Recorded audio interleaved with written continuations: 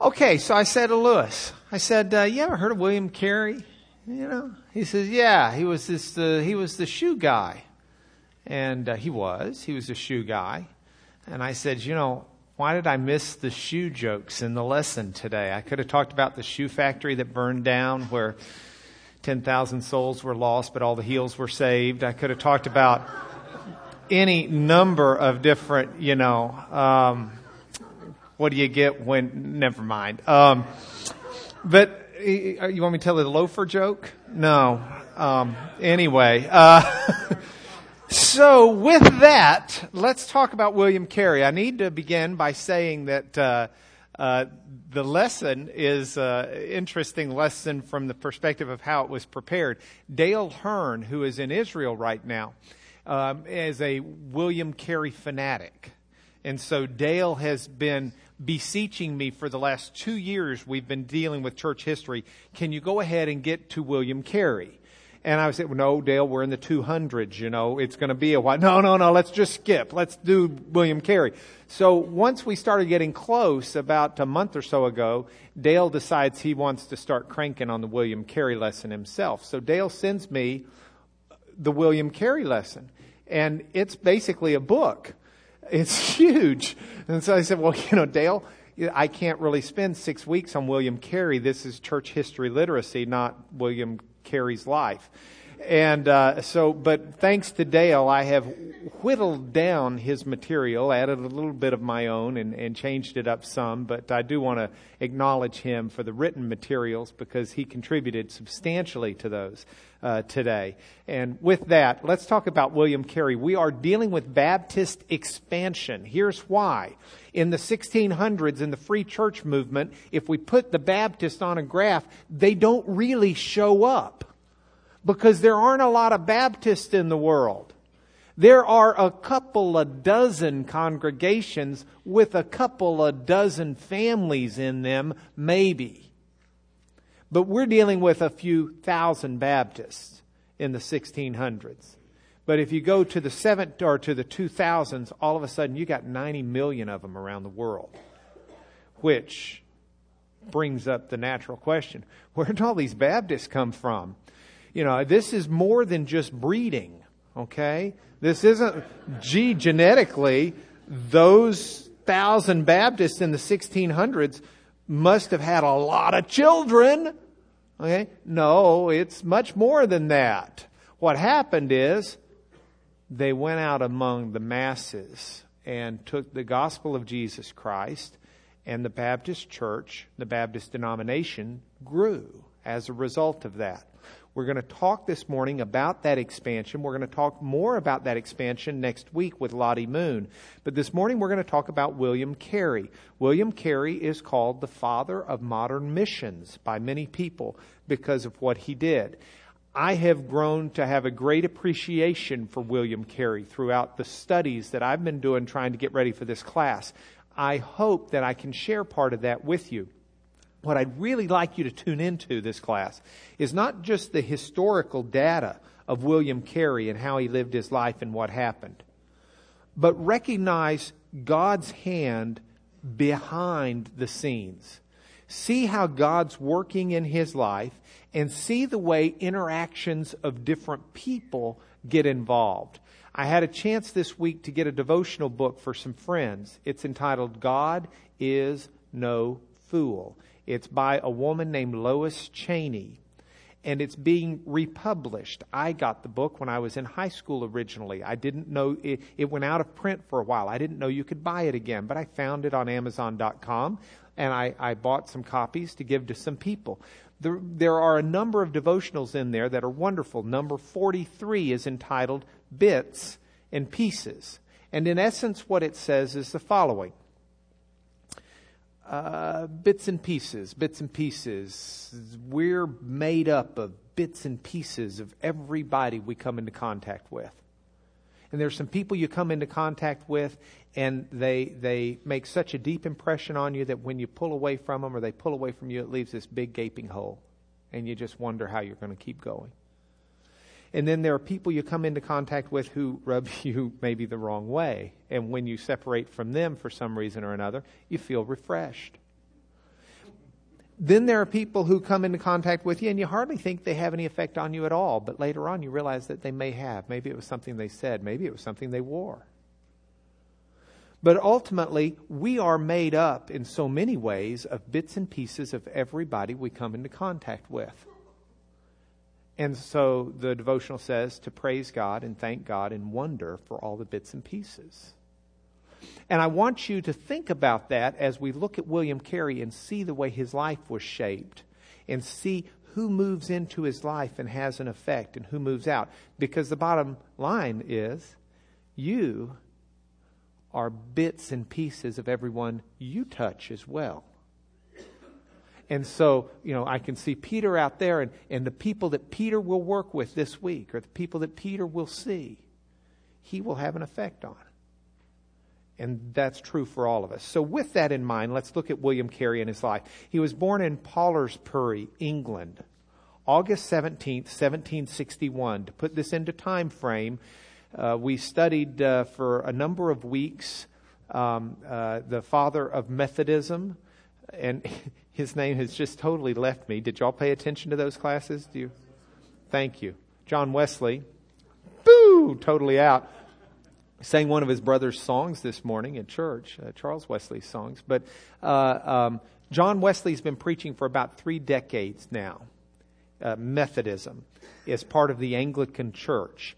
Now, don't get me wrong, William Carey's not born into a Methodist family. He's born into a family not in London, in Pollarsbury, which is a little bit northwest of London. He's born into a family that's very much an Anglican family.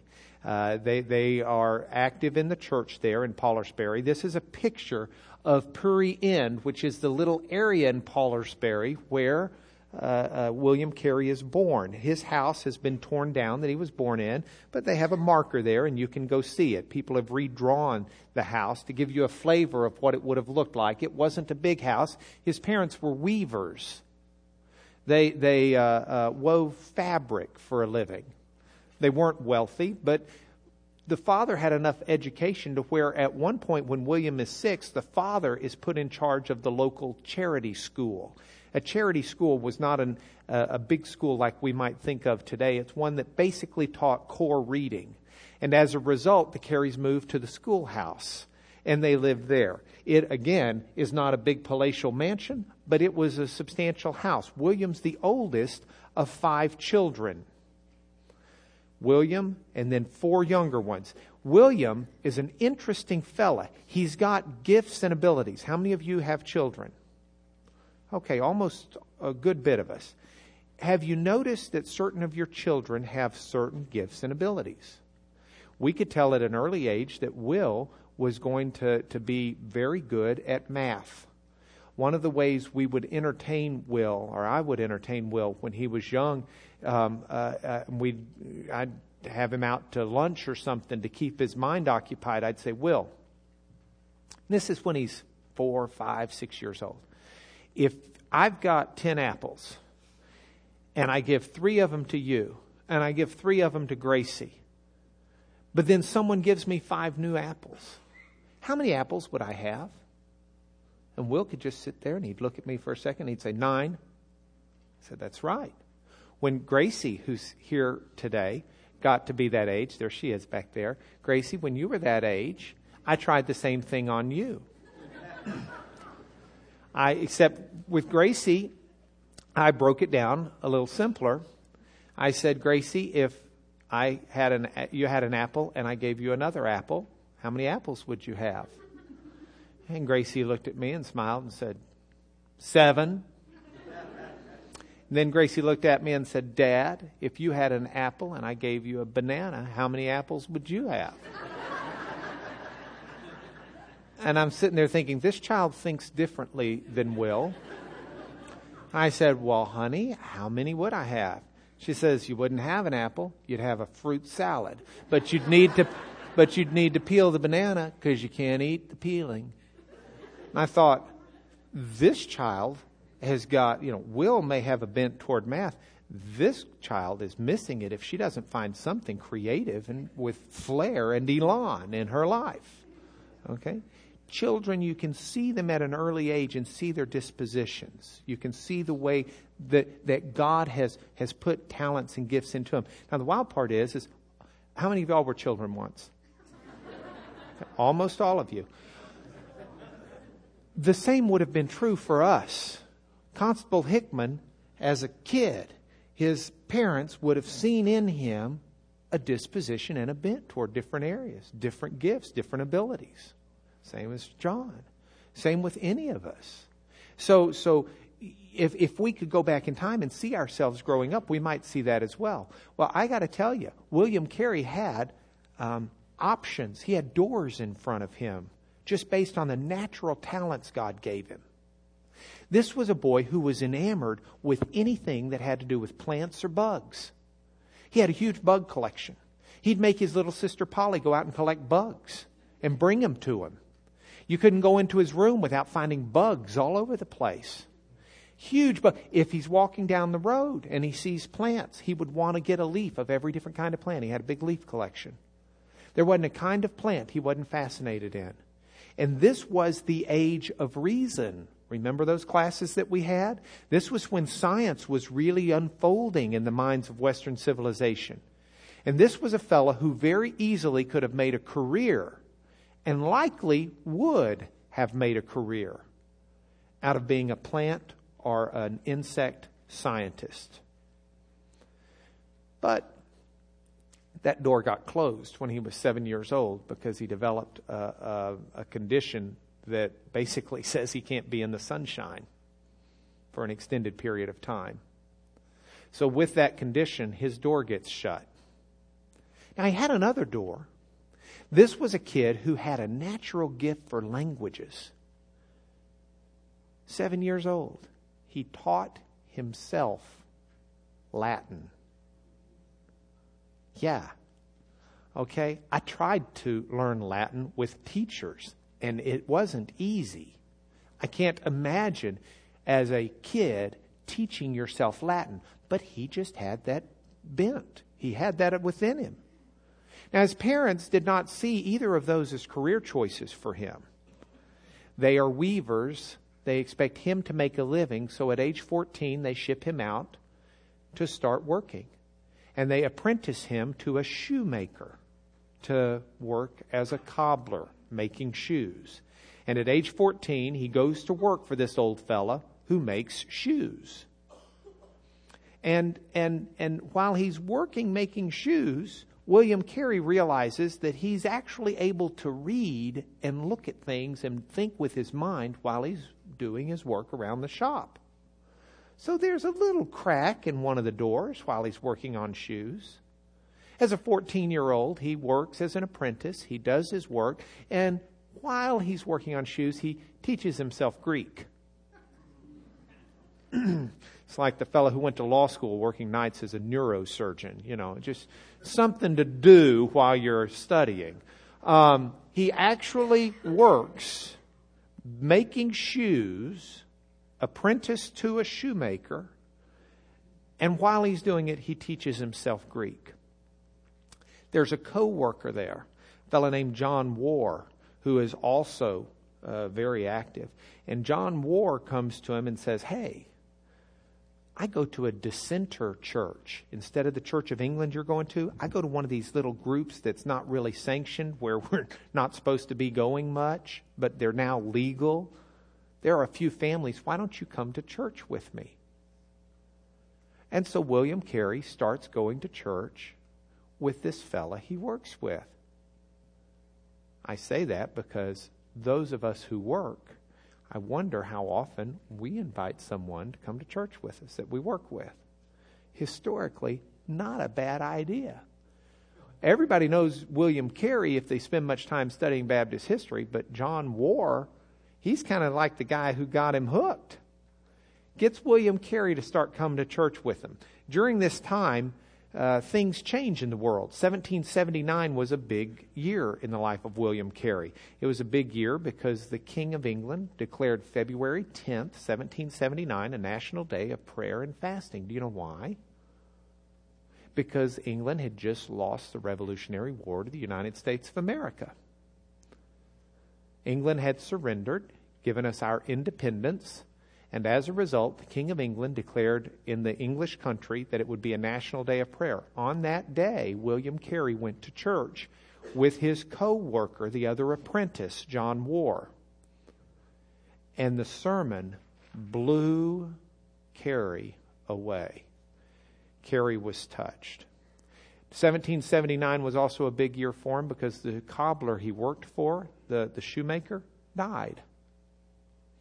And so William Carey went to work for a second shoemaker, a guy named Thomas Olds, O-L-D-S. While working for Thomas Olds, he kind of got an interest in the sister-in-law of his boss, a woman named Dolly Pickett. They got married a couple of years later in 1781. You can see the wedding license. If you go over to England, Dolly signs it with an X because she couldn't read or write. She married a guy who's got this phenomenal gift of language. She can't read or write, but cut her some slack. She was only 14. At the time, William Carey's 19. They proceed to have 6 children. The 2 girls die as infants, and then they have 4 boys as well. It's not long before the boss dies, Thomas Olds, and when the boss dies, William takes over the cobbler business, and he becomes his own boss. He is the shoemaker, salesman. He's the shoe man in that little town. And this is the life of this man. Now, while he's running his own business and while he's making shoes, he takes advantage of the opportunity to read and to study. So this is a fellow who not only speaks his native English and has taught himself Latin and has taught himself Greek, but he says, I got all this time on my hands while I'm working. Might as well learn Dutch. Dutch? Why not French? You know, if I could learn Hebrew, I could read the Old Testament. Italian. I like the food. Might as well speak the language. I don't know if he liked Italian food, but I like the food, so he might as well speak the language. So William Carey, this fellow with this great gift of languages, proceeds to teach himself all of these different languages while he's working making shoes. In 1782, he hears a sermon. The sermon is based on Hebrews 13, verses 13 through 14. The scripture being, let us go to him outside the camp. Him is Jesus in this reference. Outside the camp, bearing the disgrace that Jesus bore. For here we do not have an enduring city, but we're looking for the city that is to come. And the scripture that Hebrews is talking about is how Jesus, we will leave the camp to go to Jesus, because in the camp we don't have an enduring city. That's to be found with Jesus. Well, this scripture means the world of William Carey, and he decides based on this scripture that William Carey should leave the Church of England formally and go outside to the dissenting church where he had been attending, which just happened to be a dissenting Baptist church. And so he does. And if we put it on a time graph, I don't know how well that shows up, but 1783 to 1793. The next year in 1783, Carey is baptized and actually starts working as a lay preacher and does some lay preaching there within the church while he's making shoes and learning all of his different languages and fathering children. Then Carey tries to apply for a job in Olney, a nearby town, as a preacher, and they go, and they reject him. Doesn't make it look real promising and real good, but he still stays with it, sticks with it, continues his study, continues with his heart of love and care, and pretty soon he gets a job as a part-time preacher. Part-time preacher, part-time school teacher, and he makes shoes for a living.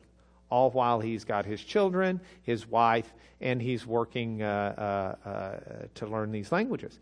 From his part-time preaching job, that pretty soon turns into a full-time preaching job. And from a full-time preaching job, he gets a job at a church that's got a lot of problems. It's a church that goes through 3 preachers in 3 years. The main problem of the church is this is a Baptist church that believes in predestination, that you are chosen by God for salvation.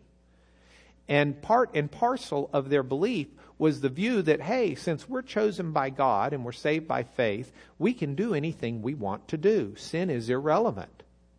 You would think a church like that would really be large. I mean, come to church and sin all you want and go home with a clear conscience. Well, William Carey went to the church and he took the job preaching and he said, this will not do. God did not call us to be sinners. Very much like Pastor Fleming preached this morning. That's contrary to our natures. Ephesians 5, we're to imitate or mimic God. And so with that, there's some friction. So what William Carey does is he comes up with a real novel solution to the church problem. He fires all the members. Says, okay, you're all fired. None of you are allowed to go to church here anymore unless you're willing to sign here that says you'll take holiness seriously. You want to take holiness seriously? You're welcome here. And before long, they're busting down the doors to come into this church. Because the church is a church of love and compassion, like Pastor Fleming said this morning, the kind of church where the walls can't hold the people back because everybody wants in. An unusual solution. In 1792, a number of the Baptist churches get together and they have this big meeting. And the meeting starts out, the pastors of the churches meet together. The meeting starts out with prayer and praise, but then William Carey gives a 10 a.m. sermon. And in this sermon, William Carey says, we need to be going out and reaching the lost for Jesus. He says we need to expect great things from God.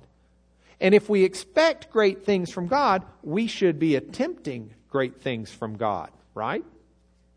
If you expect God to do great things, then attempt them because you can expect that He will deliver. And so he does that, and out of this meeting comes a resolution that a plan would be prepared for forming a Baptist society to propagate, which is a plant term. Remember, he liked plants.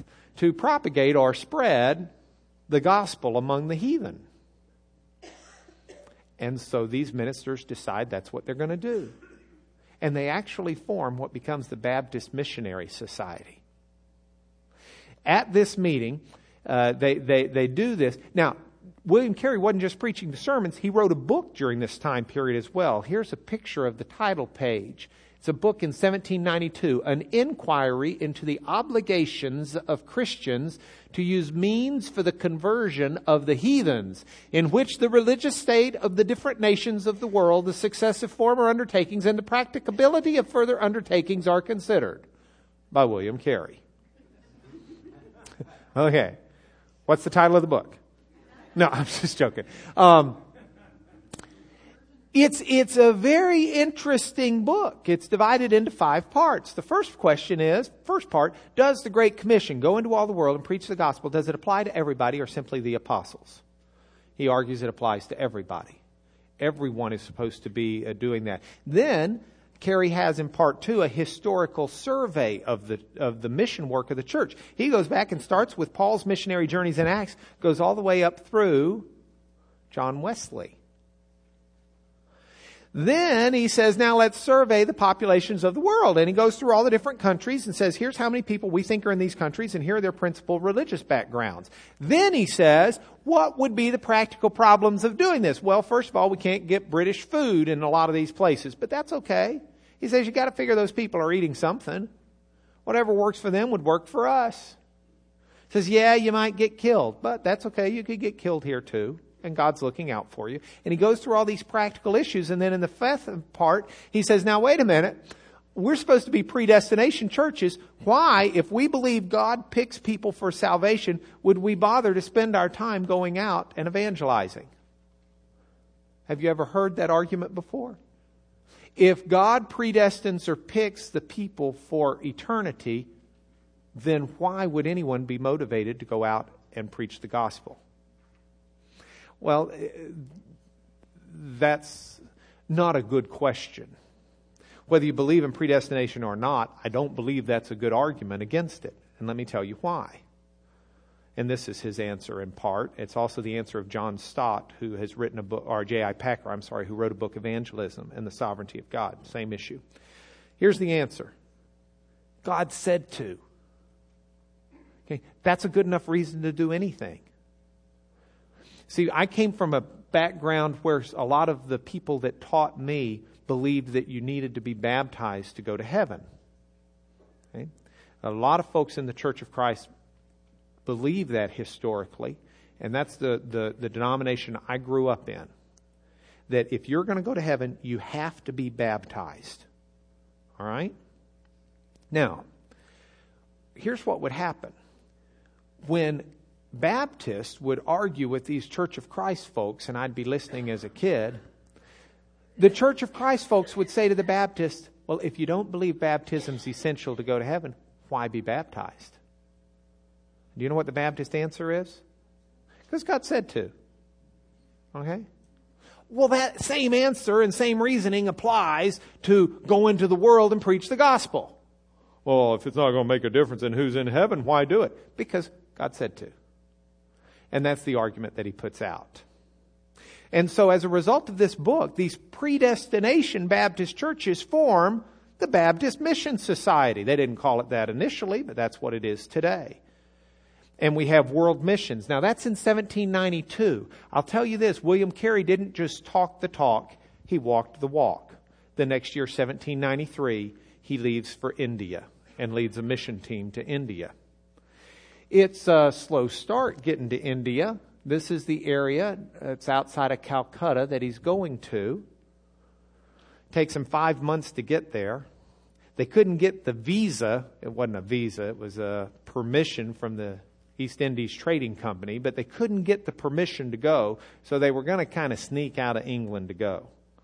One captain won't let them, then they get a foreign captain who's going to take them, and meanwhile William Carey's wife's pregnant with a kid and she's not going. She's never been more than 2 or 3 miles from her house, and she's not about to start then, especially with this place called India. The flights were really bad then. The phone lines just were not regular. And it was not the kind of place she planned on going pregnant and raising her kids, especially when you consider the boat ride would take 5 months. Well, because William Carey doesn't get on that first boat or isn't able to go far on that first boat, he goes back and he manages to talk his wife into finally going. She's now given birth, and he offers to bring her sister Kitty with them to help take care of the kid. So they all get together and they all go and they head to India, and it takes them 5 months. And do you know what dear William Carey spends his time doing on the boat for 5 months? Learning Bengali, the language that they're going to have when they reach India. And so that's what he does. Now, he starts serving in India. There are a long list of reasons he should have turned around and gone home before any success was found on the mission field. A long list of reasons. There were family reasons. One of his children, one of his boys got sick and died. His wife had a nervous breakdown and basically went into insanity land. Tried to kill him a couple of times, was frequently heard yelling hysterically and uncontrollably, was not only an embarrassment, but a great difficulty for him on the mission field. In addition to the family problems, there were money problems. One of the missionaries that went with him, a Dr. Thomas, Dale Hearn, when he wrote the lesson, he had some very strong language for Dr. Thomas because Dale is a financial planner. So to Dale, Dr. Thomas was very strong language. I tempered it. I just called him an irresponsible fella, as opposed to some of the other things that Dale said. But the bottom line is this Dr. Thomas seemed to have taken some of the money that was meant for missions and used it to live a different kind of life for himself. And it was a very difficult time. So the money wasn't there. It was difficult money situation. They couldn't just get money wired in or anything like that. So they had family problems, health problems, they had money problems, and then the politics of the whole thing got messed up because Napoleon and France and England are at war, and Napoleon supposedly is sending spies in India to contemplate how to take over India. So these missionaries that came in, arguably without English permission to start with, India is a protectorate of England at the time, they're viewed with some suspicion. And ultimately, the mission effort is not able to set up in the community where they thought they were supposed to. Instead, they set up in another community where they got permission from a Danish governor. But with all of these reasons, God was still at work. And William Carey stays. And something really neat happens. There's a fellow named Krishna Powell. And Krishna Powell separates his shoulder. And he hears in the mission there's this Dr. Thomas who might be able to help him. And Dr. Thomas and William Carey and some others go back and wrench that shoulder out and pop it back in place. And they start talking to Krishna.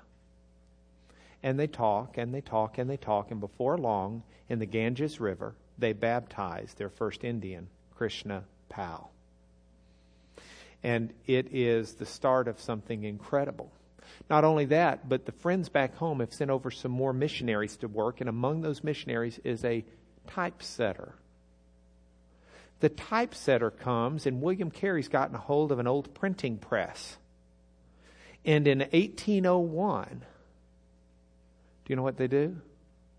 They publish a Bengali New Testament. William Carey has translated. That old shoemaker from Polisbury has gone over and translated the New Testament into Bengali for the first time in history. This is a copy of the title page. You can see those letters don't even look like normal letters. The typesetter had to hand make all of the letters to be able to do it. But you can see up here, the Bible in the Bengali language by W. Carey. And that's what we have. Printed 1801. And the stories of this are incredible. They printed 2,000 copies. They thought that's like having 2,000 missionaries because the Bible alone goes out. Unknown to them, one of the Bibles gets sent to a town in what is now Bangladesh called Dhaka. And Bangladesh it looks close on the map, but it wasn't close. And there are some heathens who get a hold of this New Testament in Bangladesh and they start reading it. And no missionary is there. But 17 years after the Bible shows up in Dhaka, Bangladesh, missionaries finally get there. When they get there, they find these people who are heathen are living some type of a Christian lifestyle. So what's going on here? And they said, we've got this great book, and one day someone's going to explain it to us. We keep it in this box. And they said, well, what's the book? And they go over and they open up the box, and it's one of Carey's New Testaments in Bengali.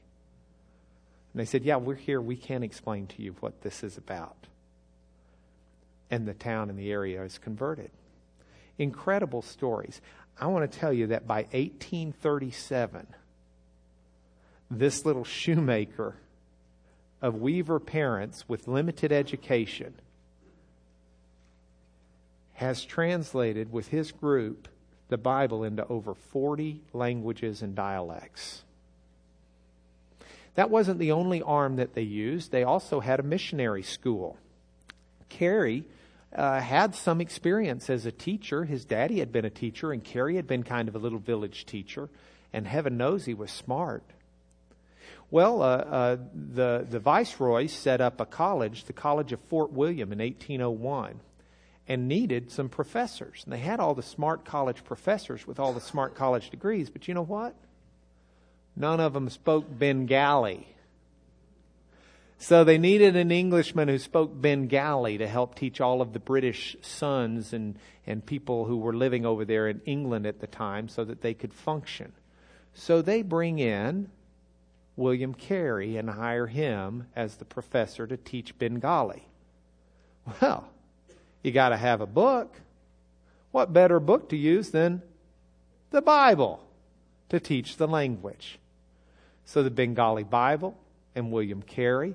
And oh, by the way, there are some other tongues as well and some other dialects that they need to know. So the college pays for people to come teach William Carey the other languages that William needed to know to translate the Bible. Isn't that just incredible? And so this is going on. Well, now William Carey, he sees a good thing. He says, well, why don't we start a Christian school? Because the one problem with the school that's here is it's only for the British upper class, the children of the Britons, English who are living in India, running the country. Let's form one where the Indians themselves are allowed to come, where there is no social distinction. And so in 1834, Carey begins his own college. And the college is still there today, by the way. This is a building that was built at the time by Carey for his college. Carey dies in June of 1834. But I want to tell you that this is a bust of him in that college there. I want to tell you that while Carey died, there are some other things that I've left out of the story for a minute. You know, we talked about the two doors. God had given him these gifts. And you can see how he used that gift of language. But what about that first gift, the love of nature and botany? Gift of language? Yeah, God used that. Let me tell you about the first gift. Once he was in India, and once Carey had these wonderful opportunities, Carey actually gets an opportunity to start teaching not only religion classes, because they started letting him teach divinity classes as well, and he did in his own school, but he starts teaching botany and zoology.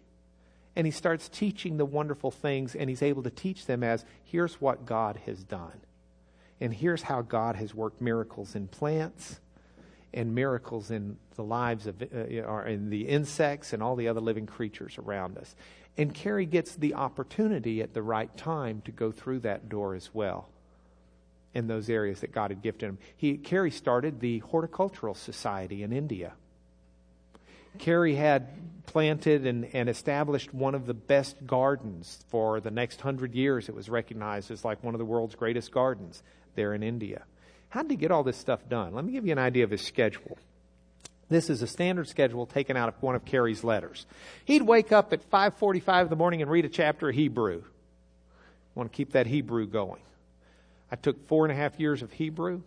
I wish I'd spent the rest of my life waking up and reading a chapter in Hebrew, because you forget that stuff so quickly.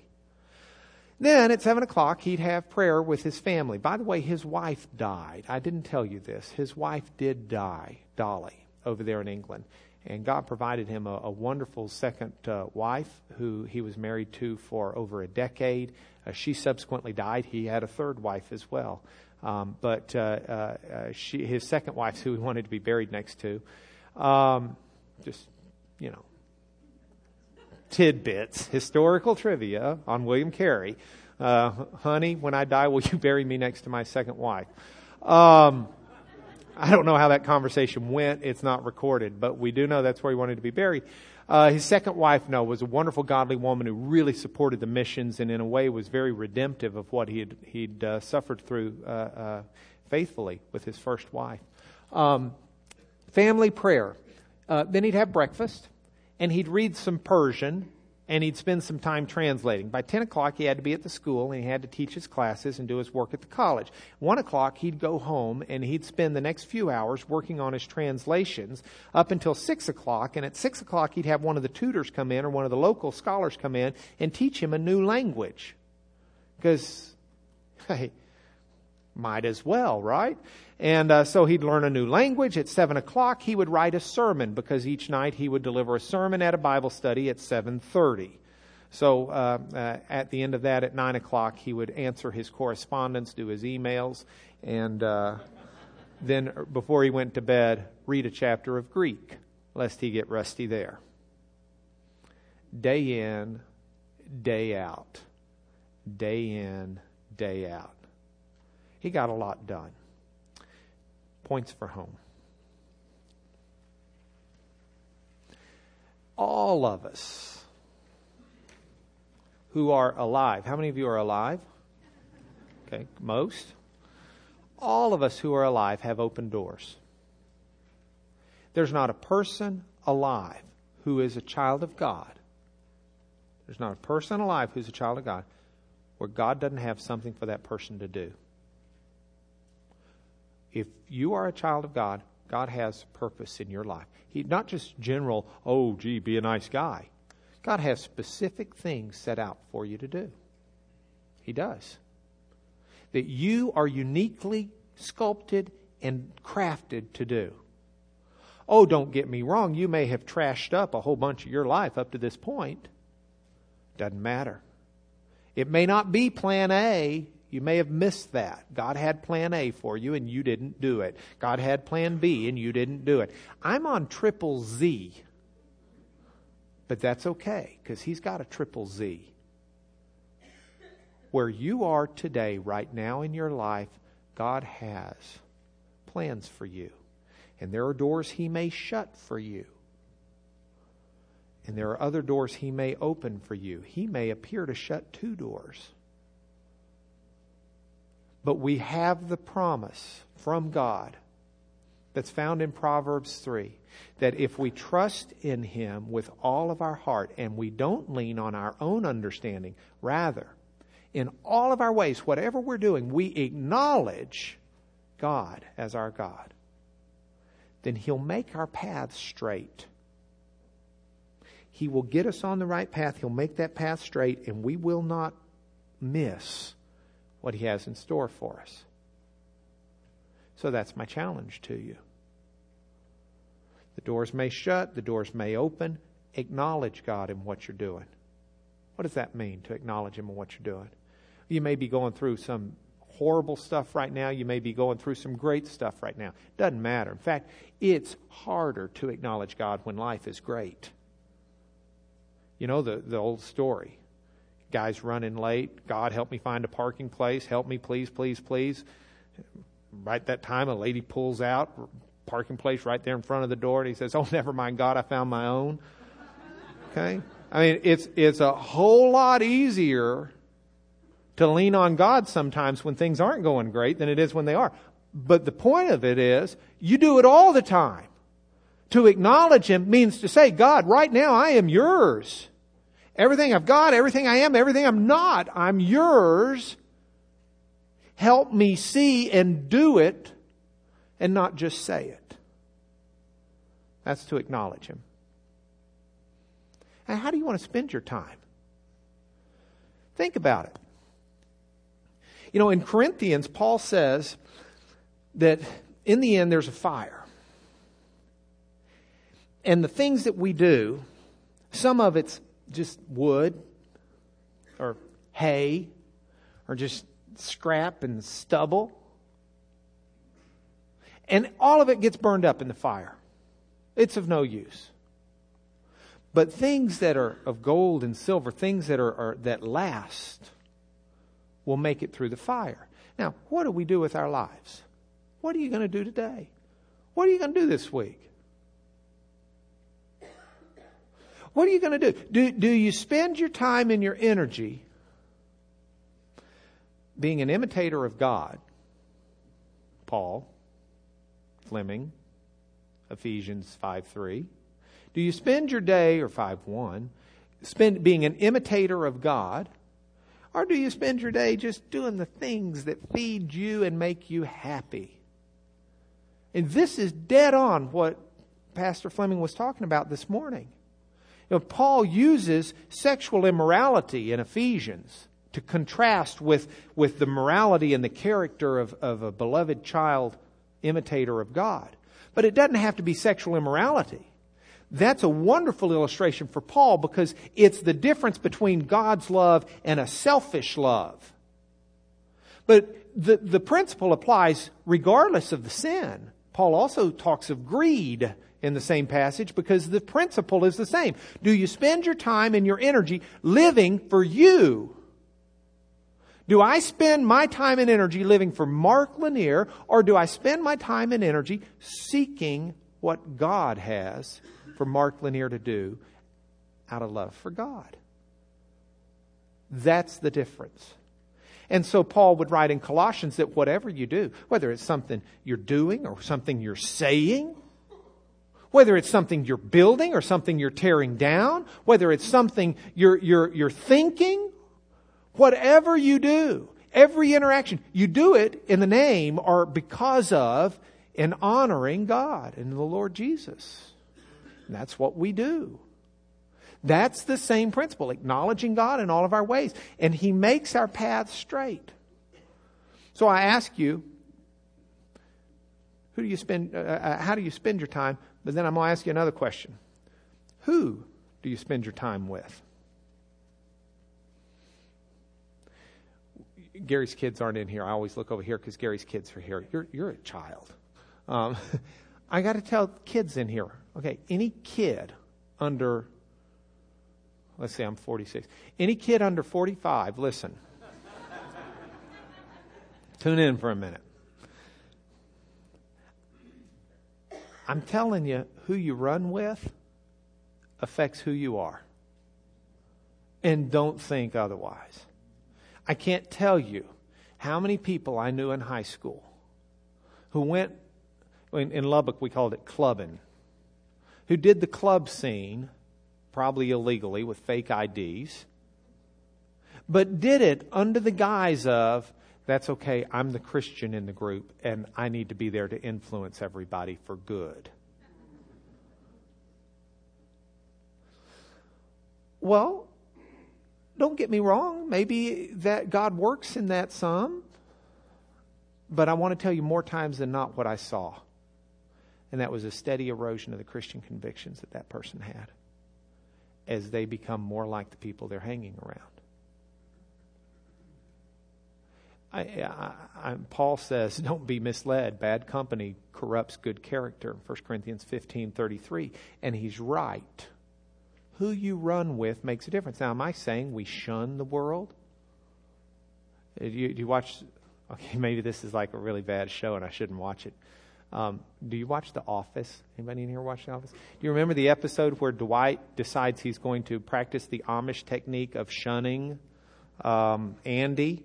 And so he won't talk to Andy, and Andy's sitting right there, and Dwight will say to Jim, Jim, tell Andy I'm not going to talk to him, I'm shunning him.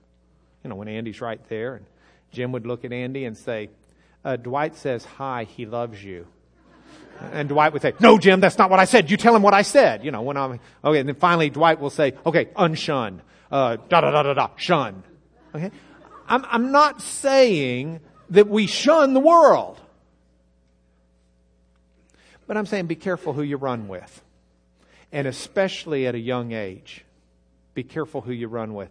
Because as much as when we're young, we like to think that we're totally done. I think I was grown up when I was 7.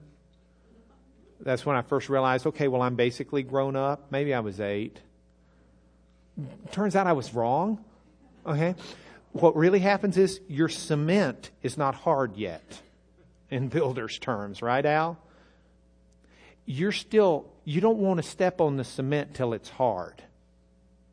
Be careful who you run with, because it makes a difference in who you are. And you'll miss open doors and directions God has for you, and it'll propel you down to ZZZ sooner than you want to go there. Go for the A and B. Go for the incredible life that God has. So here's your action step with all of this as we end.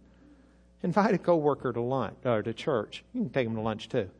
Invite a coworker to church. I'll have a class next Wednesday. If you don't want to invite them to church, then invite them to class maybe. But I'd invite him to church. Let him hear these incredible sermons from David. I mean, he's just been on fire. And then I'll try not to embarrass them if they come to class after church. But I'd urge you to do that. You might invite William Carey and look how the world was changed. Pray with me. Father, thank you for the faithful stewards you've had of your word and your kingdom, and the fact that we are here today because of the way you and your faithful people have followed you and taken your message out. Thank you for the missionaries that we know. And thank you that you're able to do mission work through all of us individually, even if we don't go out in the field. not only through the contributions and the prayers and support we can give the missionaries, but Lord, the way you can shine your light through our lives. And it is our prayer that through your Holy Spirit we'll be motivated, encouraged, and pointed in the right directions to shine your light to the glory of your kingdom. Through Jesus we pray, amen.